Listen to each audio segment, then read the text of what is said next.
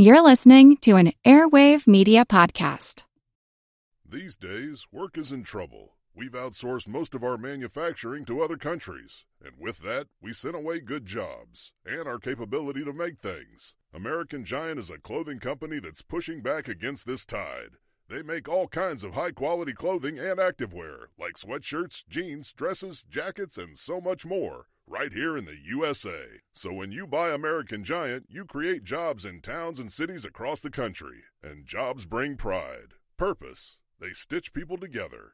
If all that sounds good to you, visit American-Giant.com and get 20% off your first order when you use code STAPLE20 at checkout. That's 20% off your first order at American-Giant.com with promo code STAPLE20. I thought I'd talk a bit about Neil Gorsuch and the Trump nomination for Supreme Court in the context of what I've studied before regarding history and politics. And often I do talk about the court. I'm not a lawyer. I'm not a constitutional law scholar, though I do follow writings in those places, and I do read Supreme Court decisions and oral arguments from time to time when I'm zeroing down into topics. Believe it or not, most Supreme Court decisions are easier to read than you might expect, and most oral arguments, not all, but most Supreme Court oral arguments, and many are available at oyez.com, oyez.com, are easier to understand and get than you might think. Some of the real technical cases or cases involving some corporate or business matters, if you're not in that industry, could get a little complicated. But I'm always surprised by, listening to the banter between the judges and the lawyers, and you can kind of understand it.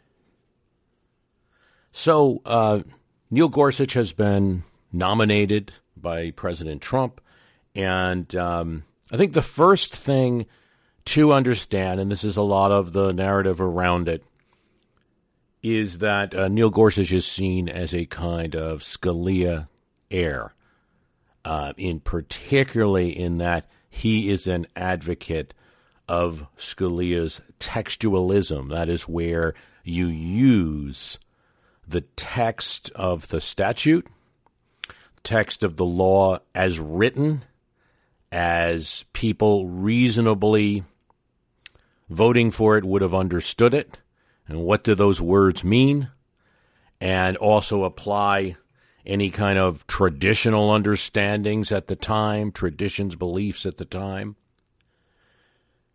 and interpret the law that way. Not interpreting the law in a sense, this is a very simplified way of describing it, as to what is the best way that we should rule this decision, or what is the best way that, what is the best thing for society if we move forward with this decision.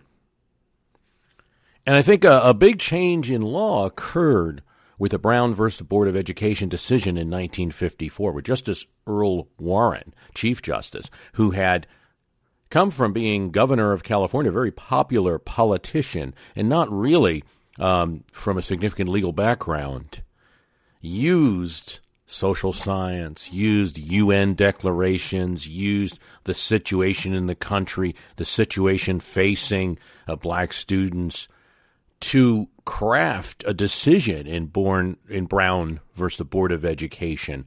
And it was a step away from a legal precedent. There isn't really a lot of legal precedent cited in Brown versus the Board of Education. It could be summed up as, we must do this because we must do this. We must rule this way because we must.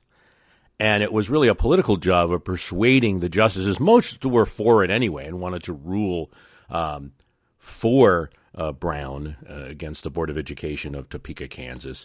But there were a few that had to be persuaded. And he got a unanimous court to do that. Now, that is not to say that someone like the Scalia would have been against it at that time, or one anticipates that he might have been a little grumpy, but I really don't about it because it wasn't a textual type decision.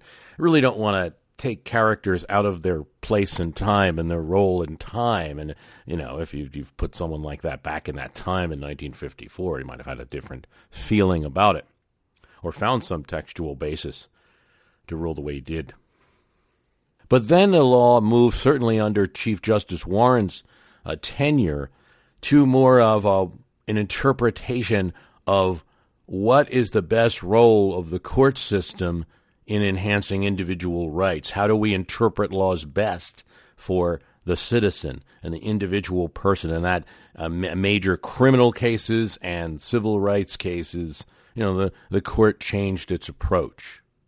In the 70s, you started to see some recoiling, certainly under Rehnquist, who wasn't a textualist, but had some of those elements.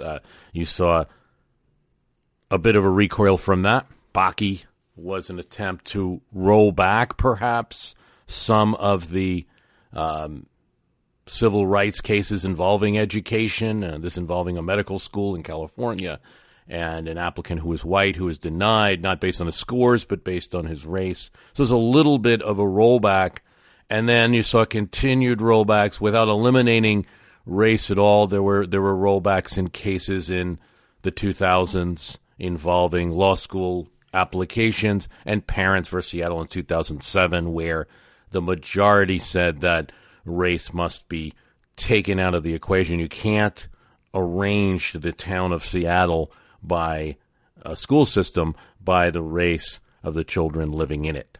So all of these were significant steps back. I think there's a question for anyone looking at it. First of all, on one side of things, you either love Gorsuch, or if you're a Democrat right now, you're bitter over the president not getting his choice in Merrick Garland. So there's this kind of anger over that, and that's the first debatable issue, which I side with. I mean, I do believe that President Obama's nominee should have gotten a up or down vote. What probably would have happened is it would have been a down vote. He would have nominated someone else. There would have been another down vote, and you would have gotten to this point anyway. But I do think that political exercise might have had an impact on the election, and it was avoided through a unseemly political process of simply not voting for a whole year on a president's nominee. So certainly not in favor of that. But there's still the reality that there's a Supreme Court nominee nominated by a president, and so everybody's kind of either bitter one way or just like Gorsuch because he's been called a conservative and that kind of thing. So not really looking at it. So I thought I'd do a little bit. It's very difficult to really look at a whole man's career, but looking at some of the cases and what we can expect here. And it might be tempting to think that, actually everyone's saying he'll be just like Scalia, but he's not. And sometimes you analyze something and it does conform with the narrative, and it really is true. Heir to Scalia, Gorsuch is. In fact, there's a very good speech. Case Western University gave him an opportunity to speak about Scalia, and he spoke in glowing terms, of course. This is after the death of Scalia, so that part's not surprising, but really attacked the issue of interpreting the law any other way but by its text itself. Okay? He salutes in that lecture how, as Judge Scalia put it, if you're going to be a good and faithful judge, you have to resign yourself to the fact that you're not always going to like the conclusions you reach. If you like them all the time, you're probably doing something wrong. He notes how even Justice Elena Kagan said in a Scalia lecture at Harvard Law School, we're all textualists now. We used to approach reading a statute with the question, gosh, what should this statute be, rather than what do the words on the paper say? So I think you certainly have an argument here that it's not even an argument that Gorsuch is a textualist just like Scalia. And he's also, unlike even Thomas, unlike Alito, and certainly unlike Kennedy or Roberts, he's going to be an advocate for that type of approach. And you're probably going to see it in more decisions because he's really an advocate of that approach rather than just being a justice that's conservative.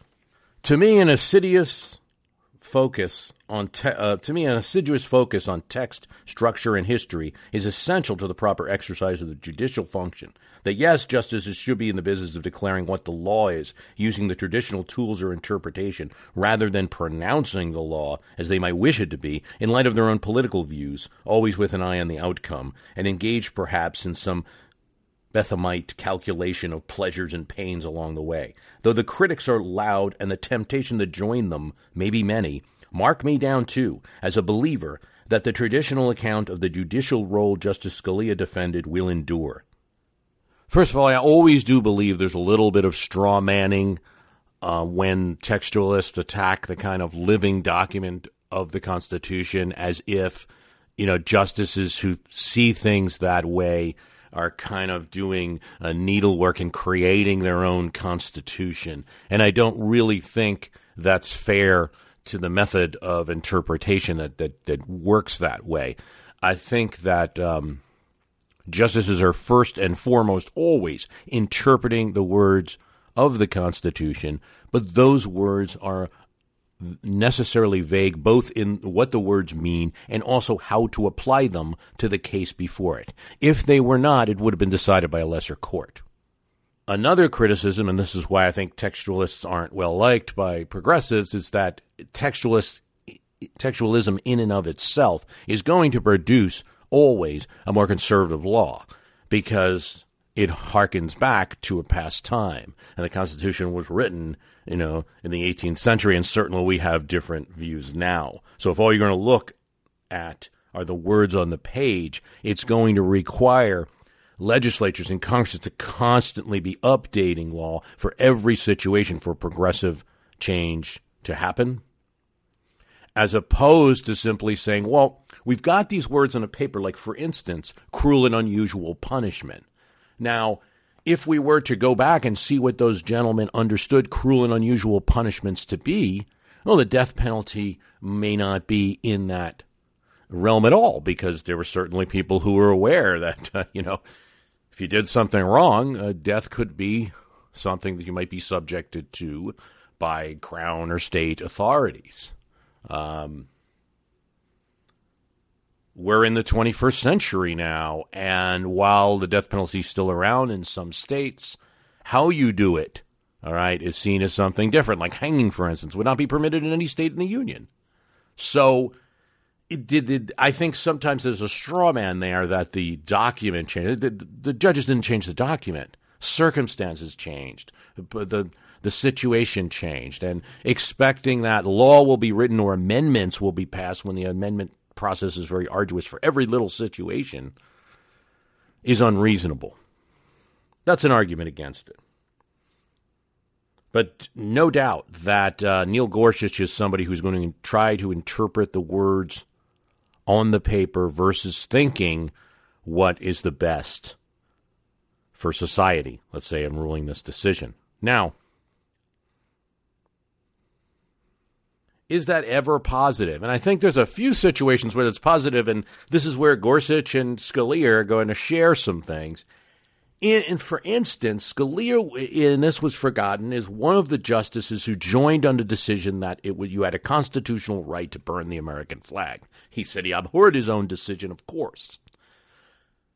But the words in the paper, the First Amendment, are very clear. And the flag didn't enjoy any kind of special protection, and if anyone wanted it to, they have to pass an amendment. And it came close to like flag burning amendments passing. So on certain civil liberties issues, you had Scalia. He was on certain Fourth Amendment cases. There was a recent case where police were using a scanner to look at someone's front yard, and that did not sit well with Scalia. And police have to knock and enter and respect that home is castle type thing. Might be different about a car, but with a home, he didn't like that. And there's several cases where you got Scalia on some of these things.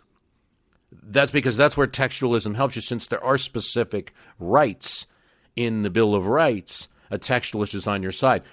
The reason, though, you didn't see more coverage of it, and it was probably a little unfair to Scalia's legacy that he was kind of a defender of civil liberties, is that so were so many other justices, right? So those cases don't get a lot of attention because these are popular views anyway. So the textualists do offer you, I think, in some cases, really good protection on some of your fundamental Bill of Rights issues, but, these are things that are broadly popular anyway, where people often need help, minorities often need help, or obscure rules being used against them. Hello all, Eric Rivenes with the Most Notorious podcast here. Each week I interview an author or historian about a historical true crime, tragedy, or disaster. Subject matter ranges from gunslingers to Gilded Age murder to gangsters to fires to pirates to wild prison breaks. My guests bring their incredible knowledge directly to you. Please subscribe to Most Notorious on your favorite podcast app. Cheers, and have a safe tomorrow. Want to learn how you can make smarter decisions with your money? Well, I've got the podcast for you. I'm Sean Piles, and I host NerdWallet's Smart Money Podcast. On our show, we help listeners like you make the most of your finances. I sit down with NerdWallet's team of nerds, personal finance experts in credit cards, banking, investing, and more. We answer your real-world money questions and break down the latest personal finance news. The nerds will give you the clarity you need by cutting through the clutter and misinformation in today's world of personal finance. We don't promote get-rich-quick schemes or hype unrealistic side hustles. Instead, we offer practical knowledge that you can apply in your everyday life. You'll learn about strategies to help you build your wealth, invest wisely, shop for financial products, and plan for major life events. And you'll walk away with the confidence you need to ensure that your money is always working as hard as you are. So turn to the nerds to answer your real-world money questions and get insights that can help you make the smartest financial decisions for your life. Listen to NerdWallet's Smart Money Podcast wherever you get your podcasts. He had a case in the 10th Circuit, United States versus Game Perez, where his opinion was this is where a defendant got tripped up in a gun law where he was a felon, but the felony was a small crime, and the defendant claimed that he wasn't even aware it was a felony. And many felonies, people do know jail time. So laws that then say if you're a felon, you can't possess a gun.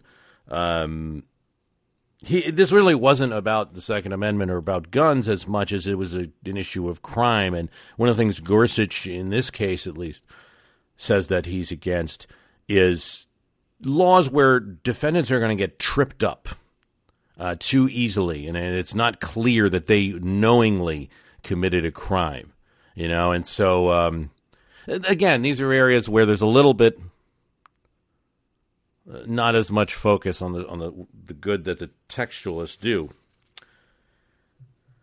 Textualists are also going to tend to be strong supporters of the practice of religion, since it's so clearly mentioned in the First Amendment, and so Gorsuch certainly fits in this category, even extending it to corporations or private, closely held corporations. So the Hobby Lobby decision, where the Hobby Lobby company did not want to provide for contraception for their employees because of their religious beliefs, and Gorsuch in that decision, is probably his most famous one so far, ruled that a company that's a closely held public company, and not IBM, would be able to practice their religious beliefs, would receive protection from the Constitution in the practice of their religious beliefs relating to their employees. Now, it's pretty easy to criticize that decision. Hobby Lobby has 600 stores. It's not a little deli on the corner where you could make the case that the corporation's the same as the family. Here it's a family or tightly held corporation of religious people that has 600 stores all around the country. And their policies affecting lots of employees who may not share their religious beliefs but entered an employment contract with them. But their employment contract is now, potentially disrupting the kind of health care they can get and use and pay for. So you see where he is on that side of thing. On the other hand, and he brought this up, he was also for a case where a Native American was in prison and the prison had not adequately provided for his religious beliefs, including going to a particular religious place to observe his religion. And so he was also for that and ruled against the state. So, there's a tendency to think that conservatives always rule for the state. I'll give you another example. One of the things textualists like Scalia and Gorsuch are against the Dormant Commerce Clause, and this is a little confusing, but basically it's a presumption that there's a limitation on the power of states to make laws regulating interstate commerce. That since the federal government has interstate commerce power, states, in effect, shouldn't really be burdensome. And also because of the modern situation with the type of mail order and internet and trucking and all sorts of interstate commerce that goes on, states shouldn't be too burdensome. Scalia didn't like it. Gorsuch doesn't like it either. Scalia clearly said in one case, the problem with the Dormant Commerce Clause is that there's no Dormant Commerce Clause in the Constitution.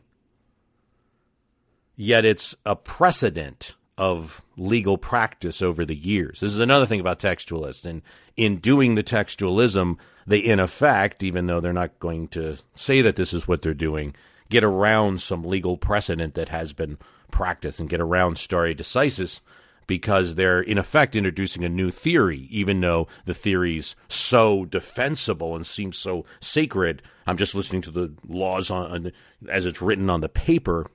They're avoiding all of this precedent, which is the way the Supreme Court has made its decisions in the past. So the Dormant Commerce Clause comes from precedent. You may not like it, but it comes from precedent. This isn't always bad for, say, a progressive, and this is one of the things to understand. For instance, Gorsuch, in a case in Colorado, Colorado was establishing a clean air agency, a clean air regulation, and a company sued based on the Dormant Commerce Clause. It really, a state shouldn't be that burdensome and regulating the free market for energy.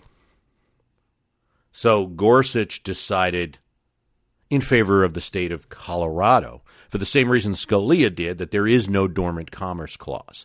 This gets a little confusing, but I think the thing to understand is that, to be fair, when I say that Scalia or Gorsuch don't like the Dormant Commerce Clause, that's not the way that either of them, he would have described it or Gorsuch will describe it. It's not that they don't like it. They'll just say the language isn't there. If you want to pass one, the Congress needs to pass a Dormant Commerce Clause. So in that case, it ended up being a fairly progressive issue. Energy, the regulation of the environment and energy was actually supported by Gorsuch because of his textualism. So it's not always so clear, although I gave you the tendencies that usually textualism leads to a more conservative. Gorsuch is against social optimizing in the part of judges. This is what Judge Posner, Richard Posner, said. American appellate courts are councils of wise elders, and it's not completely insane to entrust them with the responsibility for deciding cases in a way that will produce the best results for society. Well, Gorsuch replies, respectfully, that's not even a ringing endorsement of judges as social utility optimizers. And he says it's crazy not to worry that if judges consider themselves free to disregard the Constitution's separation of powers, they might soon find other bothersome parts of the Constitution unworthy of their fidelity. Judges shouldn't be social optimizers, all right? Judges should not decide a case by what's best for society. This will run him right at odds with somebody like Kennedy, to a limited extent Roberts, and certainly the Democratic-appointed justices on the Supreme Court who do consider how they're going to rule and what happens to American life after they make their ruling. This brings up another point that I'm not sure people are aware of. Gorsuch was Kennedy's law clerk in the past for a couple of years. So he knows Kennedy well. This is important because Kennedy's often seen as the swing vote on the Supreme Court. So you have somebody who has a relationship. That's not such a big deal. I mean, a lot of the justices know each other. So that's not really a big deal. Many times, previous clerks, Roberts was a clerk for Rehnquist, and he replaced Rehnquist as Chief Justice. So this happens often. That's not such a big deal. But it's an interesting dynamic on the court to think about. Kennedy often is the swing vote. Certainly, if you look at abortion cases, Kennedy has been the pin that's kind of holding things there for the pro-choice law in the United States. Now, Scalia was often trying to argue with Kennedy about this and many other issues, try to sway Kennedy. And sometimes he would, on guns, on other issues. You saw Kennedy vote with what we might call, I don't like this terminology, but the Republican-appointed majority. But that's to be considered, too, is not only like how a justice is going to rule, but how are they going to be in persuading people? Are they good persuaders? Scalia sometimes was abrasive. And if you read Jeremy Toobin's The Nine, he gets into a lot of detail about how Scalia might be responsible for Sandra Day O'Connor holding the stare decisis and holding on the pro-choice decisions on the court. Because Scalia was just so abrasive, he just got at people. And he was nasty in some of his dissents, even at the other justices. So here you have a difference. Neil Gorsuch has the same philosophy as Scalia, but is nicer. Is that good or bad? I kind of enjoyed reading some of Scalia's decisions. A lot of people did. Gorsuch actually writes in a kind of good style, by the way, but very easy to understand, very clear. When you're reading one of his decisions, at least a few that I've read, I can't admit I read all of them, but it really is just like reading someone writing an essay, a very well-structured, lots of segues. Okay, so now I'm going to talk about this. Very, very helpful, very clear and easy to read. Scalia had that kind of quality too, whether you agreed with him or not. But he was very abrasive, so Gorsuch isn't going to be. Well, there's two schools of thoughts on that. I mean, one is that I see these justices go at it, or I hear these justices go at it in oral argument. I mean, and you got to be kind of tough, or if you're not going to get your opinion heard, and then you're not going to sway Kennedy with an oral argument because getting the lawyers to answer the right questions that Kennedy might be worried about, or Roberts now might be worried about, because you're not forceful enough. And Thomas doesn't ask questions in these. Alito asks a lot of questions. Roberts once in a while. Kennedy waits for everybody else. And it's like the Kagan and Sotomayor show on some of these oral arguments in the beginning. And they're just, Kagan particularly asks a lot of questions. So you got to be kind of forceful. You got to be forceful with the lawyers to get the right arguments out of them. And so he's a little bit more laid back, and that might be good in some ways. George Will was arguing that he's not Scalia because he's not Scalia, right? Part of being Scalia was who Scalia was, not just that you have his philosophy. So that will be an interesting thing to watch in the court. Everybody thinks of it like a little mini Congress. So here's a bunch of votes, but it's not how it is. It's also about how forceful you are, how good of a legal mind you are, how good at finding arguments and finding precedent you are, asking the lawyers the right questions, and swaying the other members of the court. I believe it was Byron White who said, "What do you need to get a court decision in the Supreme Court?" And he held up his hand and said, 5 votes. So it can be a body that's very subject to persuasion. They're talking all the time. Their staff are talking. The clerks are talking all the time. You're going to join on this decision. What do you think? What do you think? It's not a political theater, even though sometimes when they announce the decisions, they make a big brouhaha about it. So those are all the kind of things that I think you should look at in evaluating what we got here with Gorsuch. I mean, looks like it's going to happen one way or the other, whether a filibuster on the Supreme Court justice survives or not. Thanks for listening, and thanks for subscribing to the Premium Podcast.